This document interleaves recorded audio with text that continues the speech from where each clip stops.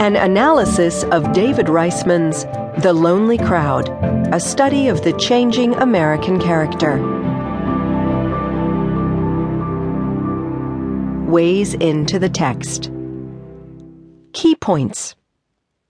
David Riesman, 1909 to 2002, was an American sociologist, a scholar of the history and functioning of human society, who grew up in the American city of Philadelphia. He practiced as a lawyer before turning his attention to the study of American society.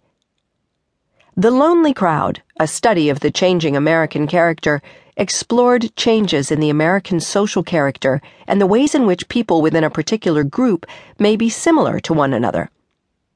While shaped as an academic study, Riesman's work became a best-selling book among the general population. It revolutionized the ways in which Americans in the mid-20th century viewed themselves and their contemporaries.